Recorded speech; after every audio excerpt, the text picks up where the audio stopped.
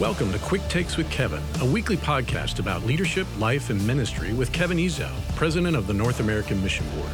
Each week, Kevin will be focusing on how pastors can keep their souls healthy in the midst of the demands and challenges of everyday life. Now, here's your host, Kevin Ezel. Hey, Pastor. Welcome to Quick Takes. This is Kevin Ezel from the North American Mission Board. And today, we're going to talk about chapter 36, which is your team more corporate or Christlike? And I have as our guest, pastor of Eagles Landing Church in McDonough, Georgia, Tim Dowdy, and who also does pastoral health for all of the Georgia Baptist Convention and is a very good friend of mine and so grateful for him. Tim, thanks for taking the time today. Thank you, Kevin. Man, I look forward to the conversation today and I always look forward to being able to talk to you. God's given us a great friendship and you've always been an encouragement to me, and I appreciate that so much. Well, Tim was the chairman of the North American Mission Board when I went to the North American Mission Board. Yeah. And so it's been 10 years almost, and he's just now telling people. The word is now out. Yeah, that's right. Hey, Tim, talking about your culture, I mean, you do such a great job of building a culture, and especially at Eagles Landing, you had a church and a school, and it's so many challenges to building culture. And you can become very corporate because you have so many expectations on you and leadership pulls. At the same time, to keep that spiritual focus, how did you balance that from not being so corporate? Because you have to be some. I mean, you can't run it loosely, but how did you balance that to keep a balance? And to be honest with you, and I think we're still trying to work at it and get better at it. Nobody wants to have a church or even a Christian school where the staff culture is purely corporate. It's like the business world, and that there's no distinguishing characteristics of it between a business and North America. And so obviously, I think there's things to learn from business, but at the same time, I think we've done ourselves an injustice oftentimes when we just take business principles and try to baptize them and say that should work for us too. Exactly. Because there is a distinct difference in any kind of Christian organization. Christ first. He is the leader. He is the CEO and should be leading everything we do. I mean, it's all for his glory. It's not for the glory of any man or anyone else, Yeah. So that's kind of the first thing to keep in your mind and to remember, whether you're the leader of that organization or a member of it, God doesn't need you. And 2 Corinthians, it says, Paul writes, we have this treasure in jars of clay to show that the surpassing power belongs to God and not to us. He calls us jars of clay.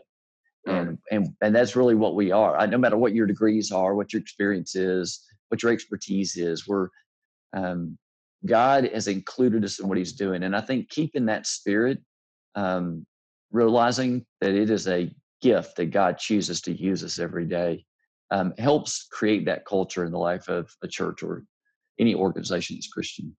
Right. I believe you do this on a regular basis. I always surround myself with, on staff, and it's just people that you consult with, your leadership team at the church that are not staff. But to have business people, you need people who think corporate. Yeah. You need people who think spiritual. Right now, I've got a guy that came from the corporate world, and it's great to have that corporate thought. But there are times when I'm thinking, look, I appreciate that's a good thought, but that won't work in a ministry setting. That's exactly right. And then sometimes if you have a meeting where you just have all ministers around the table, hey, that's a great thought, but there's no way to tangibly pull that off.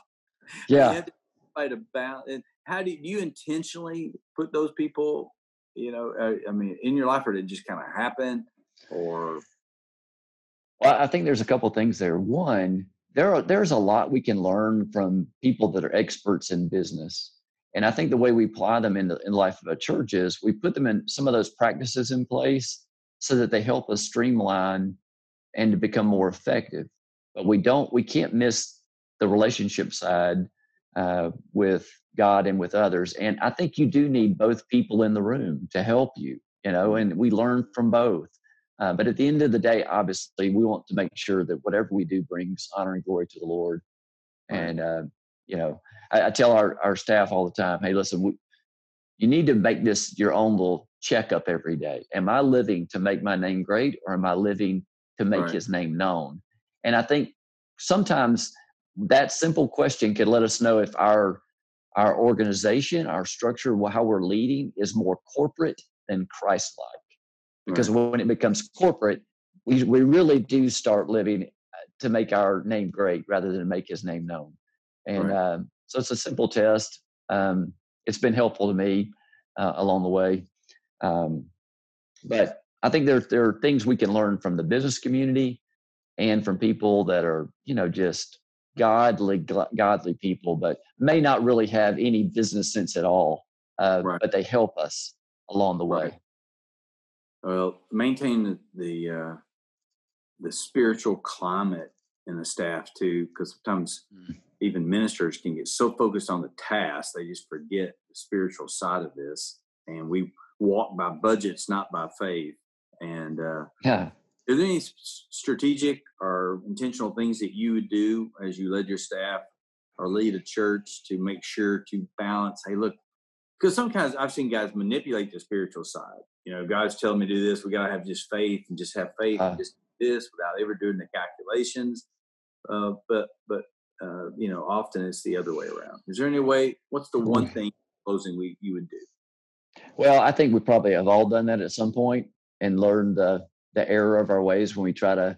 It's a little bit of a manipulation when somebody says, "Well, God told me to do this." What am I supposed to say to that? I can't argue with that. I'm not going to argue with God. But I do think that, calling your staff to a season of prayer, if you've got a big decision, just saying, let's just all pray about this for a month before we make any decisions, or and share through that month your own prayer journey about whatever that need is. And people see that you're really seeking the heart of God in the midst of that. And they're joining you in that journey, and seeing if God will just bring all of you to the same point of, okay, this needs to be our next step in what we do. I think that's huge. That's to me, a big part of it. Sure.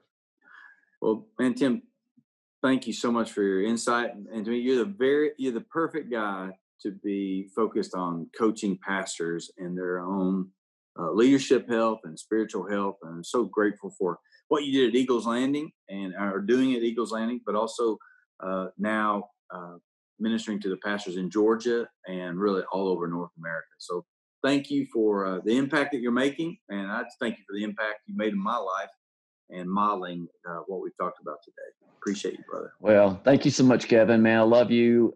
Love your family. So grateful for all the guys you do at the North American Mission Board, and looking forward to seeing how God continues to use this for his glory. And just to say a word to the pastors out there, we're just praying for our pastors, both in our state and around the world, that are ministering during this time. I think hopefully through this, God will so work in the lives of those that belong to him that will come out on the other side, not back to normal. There was a lot of lethargy and apathy in the church and even in pastors.